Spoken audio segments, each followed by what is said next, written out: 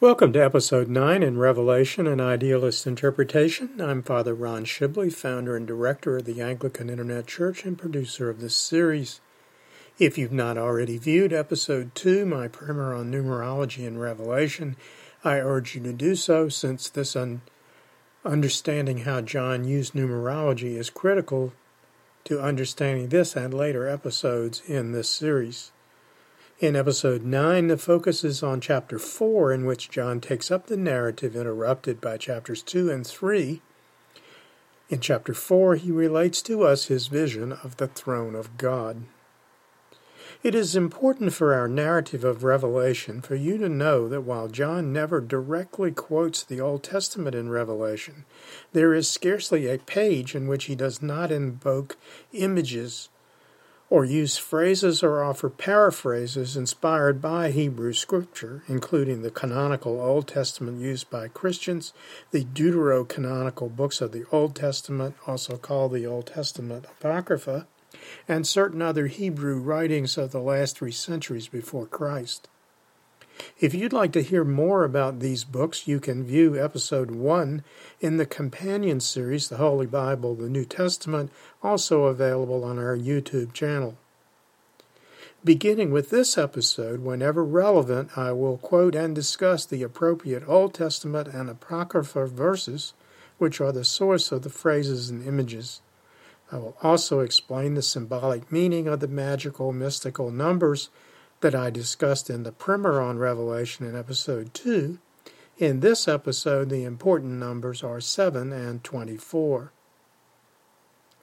Before I begin the verse-by-verse discussion of Chapter 4, I want to share with you an insight into Revelation which was suggested by the scholars who produced the Orthodox Study Bible, New Testament, and Psalms. First, imagine John standing in a vortex, the swirling center of a tornado, with apocalyptic images revolving rapidly all around him, when suddenly, in verse 1, a door opens and he is invited to come up here. This literally makes John a seer, that is, one who sees events which are now happening and events which are yet to come. Spiritually, then, he is, in the truest sense of the word, a seer. In the literary sense, his voice in Revelation is that of an observer, or as in his own gospel, a first-hand witness. As we enter the reading, John, like Moses on the mountain in Exodus 19, verse 20, is given a view of affairs from a heavenly perspective. I have divided Chapter 4 into 2 parts, the first being verses 1 through 5. After these things I looked, and behold, a door standing open in heaven.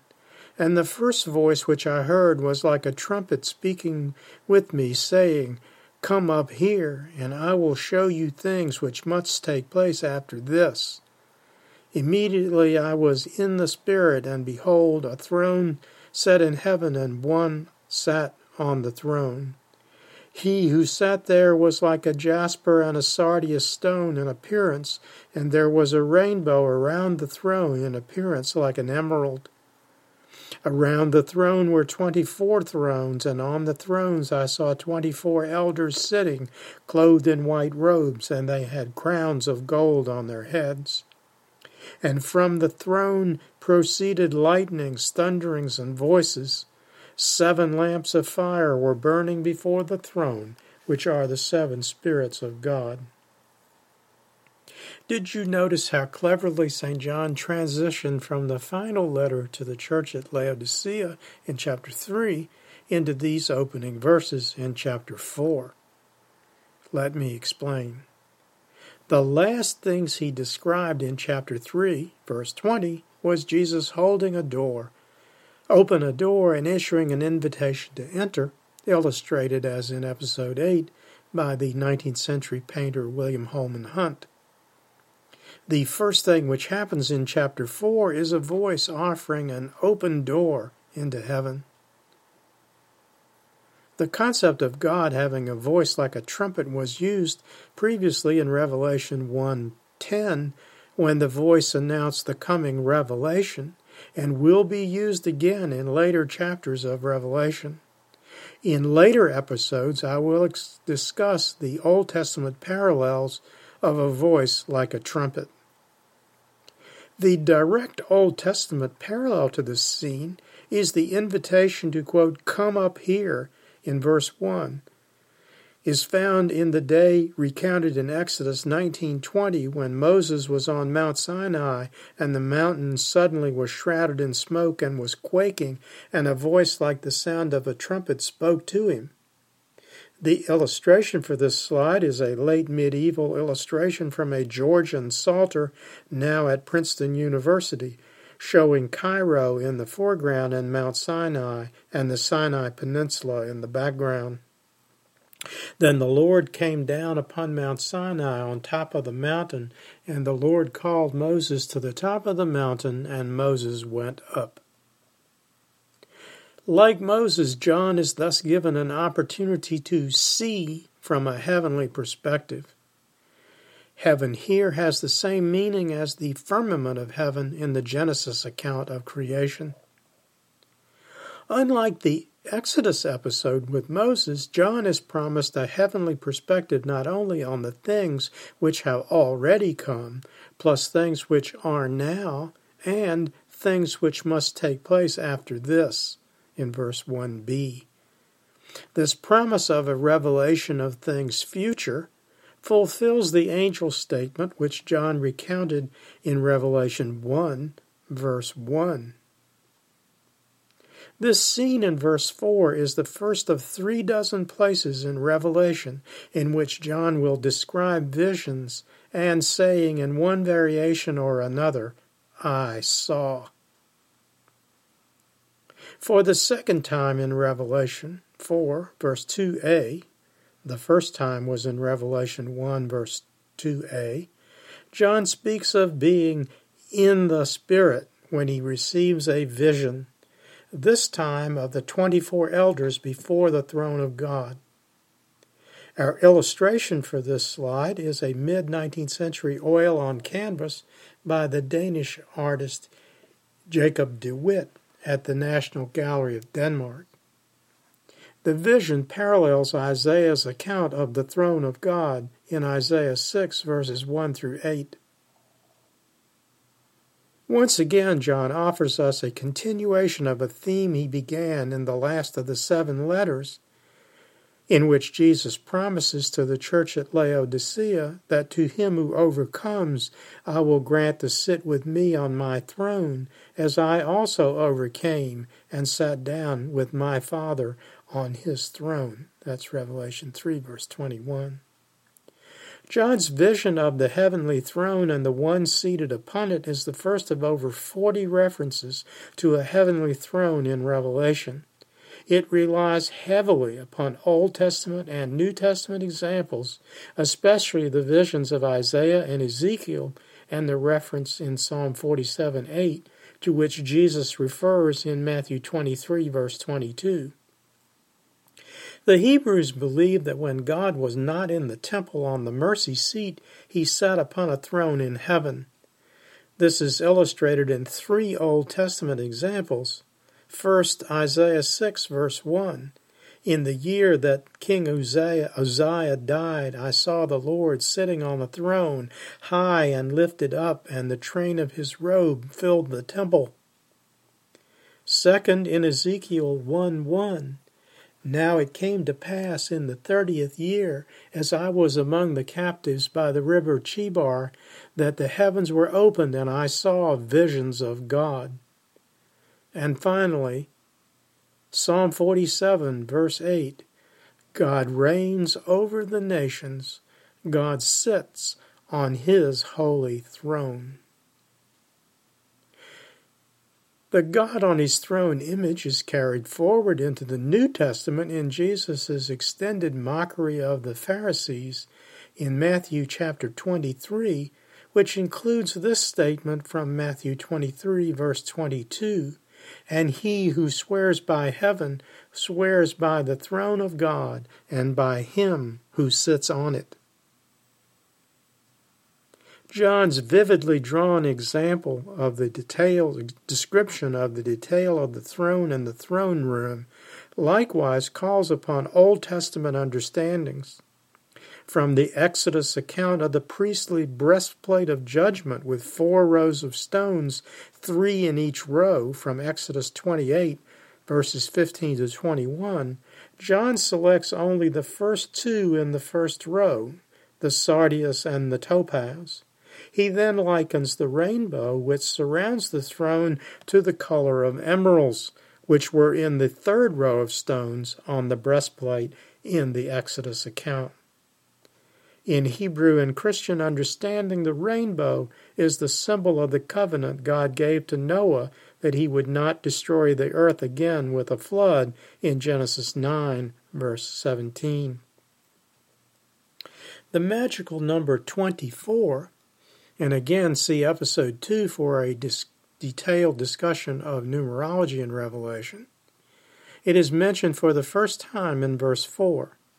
For this slide, I have used William Blake's pencil drawing with watercolor highlights, 24 elders casting their crowns before the divine throne, drawn between 1803 and 1805, and which offers a surreal interpretation much more like the drug culture imagery which was popular in the 1960s and 1970s.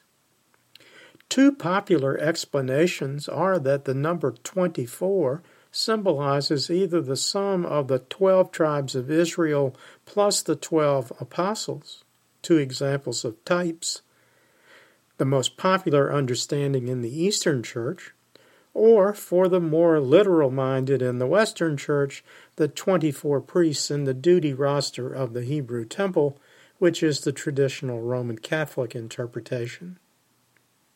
The number of thrones and elders is not the only imagery in this vision. John had already used white as a symbol of purity based upon both the Hebrew and the Christian understanding in the letters to the churches at Sardis and Laodicea. Here it is in the color of the robes of the elders. The gold on the crowns of the elders symbolizes the gold used extensively in Solomon's temple and in the Ark of the Covenant. The lightning and thundering and voices around the throne, as I noted, are Old Testament symbols of the presence of the Almighty, symbols which John will use again extensively in later chapters of Revelation. The perfect number 7 appears again in verse 5 as the number of lamps of fire, meaning lampstands burning before the throne, and which are described in the narrative as the 7 spirits of God, and which were mentioned in the same context in the letter to the church at Sardis in Revelation 3:1, and which also evoke the image of the 7 spirits from Isaiah 11, verses 1 to 3. Let's continue John's narrative in chapter 4 with verses 6 through 11. These verses include many images and phrases from Ezekiel and Isaiah, and also include the first 2 choruses of the 14 songs. Choruses are song-like prayers, which John includes in Revelation. The use of a chorus to highlight events in a drama, as John does here, comes from the Greek literary tradition, and thus this form is called a Greek chorus. Before the throne there was a sea of glass like crystal, and in the midst of the throne and around the throne were 4 living creatures full of eyes in front and in back. The first living creature was like a lion, the second living creature like a calf, the third living creature had a face like a man, and the fourth living creature was like a flying eagle. The 4 living creatures, each having 6 wings, were full of eyes around and within, and they do not rest day or night, saying, Holy, holy, holy, Lord God Almighty, who was and is to come. Whenever the living creatures give glory and honor and thanks to him who sits on the throne, who lives forever and ever, the 24 elders fall down before him who sits on the throne and worship him who lives forever and ever, and cast their crowns before the throne, saying, You are worthy, O Lord, to receive glory and honor and power, for you created all things, and by your will they exist and were created. In Episode 2, my primer on numerology and Revelation, I spoke of John's use of mystical, magical, or special numbers.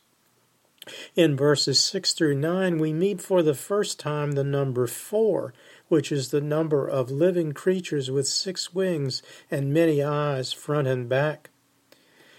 Here, St. John again demonstrates his extensive knowledge of Hebrew Scripture using images from the visions of Ezekiel 1, verse 5 and 21, and Isaiah 6, verse 1, the throne vision. The 4 creatures were a lion, a calf, a man, and an eagle. Since the earliest days of the Church in both the Eastern and Western Church traditions, the 4 figures have been used to symbolize the 4 Gospel authors. St. Mark as a lion, St. Luke as a calf, St. Matthew as a man, sometimes as an angel, and St. John as an eagle. Our illustration is a 21st century photograph of the west portal at the 12th century church of St. Trophime in Arles, France. In the Western Church tradition, only the 4 faces in Revelation verses 6 and 7 are commonly used. In the Eastern Church tradition, John's further description of the figures as having 6 wings and many eyes, also based on Isaiah 6, 1 and 2, are depicted in icons and mosaics such as the Seraphim mosaic in one of the domes at the Hagia Sophia in Constantinople built in the 6th century. The song which they sing day and night in Revelation 4, verse 8, is an extended variation of the song the seraphim sang around the throne of God in Isaiah's vision of the throne of God in Isaiah 6:3. Isaiah's figures sang, Holy, holy, holy is the Lord of hosts. In St. John's version, he has added the Hebrew title of God, Almighty, previously used in Revelation 1:8, and afterward adds the phrase who was and is to come. In Revelation, the full chorus is, Holy, holy, holy, Lord God Almighty, who was and is to come.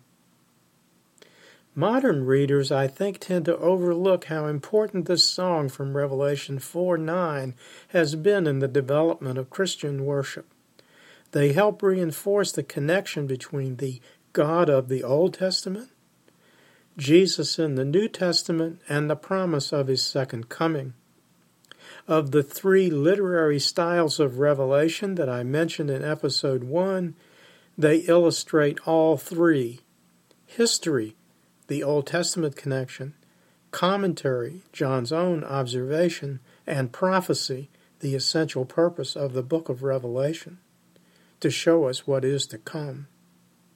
You will find them in the words in the Sanctus prayer in the celebration of Holy Eucharist, in the canticle Te Deum Laudamus, and in many Trinity season hymns, including Holy, Holy, Holy, Lord God Almighty, composed in England by Reginald Heber in 1827. John tells us in verses 9 and 10 not only what the living creatures sing, but also describes how the 24 elders respond to this doxology to the Lord, which is what is meant when John says the creatures offer glory, honor, and thanks, and acknowledge that he is the eternal God who lives forever and ever. Here once again St. John offers an image suggestive of Christian liturgical worship. The 24 elders fall down or kneel from the Hebrew barak before the throne of God. Kneeling is a sign of blessing and adoration and is suggestive of Psalm 96, verse 6, used as the Christian invitatory, the Venite Exaltamus Domino, O come, let us worship and fall down, and kneel before the Lord our Maker. The creatures then cast their crowns toward the throne and sing another chorus, the second found in this chapter. In this second chorus they acclaim that God is worthy to receive glory, honor, and power, and that He is the God of creation who created the world and all that is in it by His divine will. In verse 11, by your will they exist and were created, meaning that creation was the result of His energies and not by an action or work. For more information on the early church understanding of the energy or energies of God and the scriptural basis for the same, see the Energies of God entry in the AIC publication, The Layman's Lexicon, available from our e-store at https://createspace.com, numbers 4679894, or from Amazon.com's bookstore by entering the book title in the search box, and in the near future as an e-book on the Amazon Kindle device. Next time, in Episode 10, I will begin a verse-by-verse discussion of Chapter 5. Thank you for joining me for Episode 9 in Revelation, an Idealist Interpretation. You can help us keep this kind of programming available on the Internet in several ways. First, by a contribution, sending a check payable to Anglican Internet Church to our business office address 7162 Southwind Lane, Mechanicsville, Virginia 23111. Or you can purchase books from our bookstore at either our website, www.anglicaninternetchurch.net, or our Podbean site, stjohnc.podbean.com. And from those pages, you'll be taken to our new e-store where you can order any of our current publications. The books are also available on Amazon.com by entering a book title in the search box. You can further indicate your support by clicking the like and follow buttons on the Podbean site, stjohnc.podbean.com, which is the host for our extensive collection of over 400 MP3 podcasts. You can also like and follow us on our Facebook page. The full Facebook page is on the screen, but an easier way is to use the direct link from our homepage at www.anglicaninternetchurch.net, and once you've reached the Facebook page, bookmark it for easy return. Both contributors and book purchasers can request to become Distance members, which entitle them to receive the weekly update, which usually goes out on Friday and contains the latest news plus links to the latest videos, podcasts, publications, and tweets. Send your request to be added to the weekly update to me at fatherron.stjohnanglican@earthlink.net, frron.stjohnanglican@earthlink.net. If you'd like to speak with me personally about this program or any other topic, please call on my cell phone 804-306-1190. Best times are 9 a.m. to 4 p.m. Eastern, Monday through Friday. If you do not reach me, please leave a message and a best time to call back. Until next time, may the Lord bless you and keep you. May the Lord make His face to shine upon you and be merciful to you. May the Lord lift up His countenance upon you and give you peace. Amen.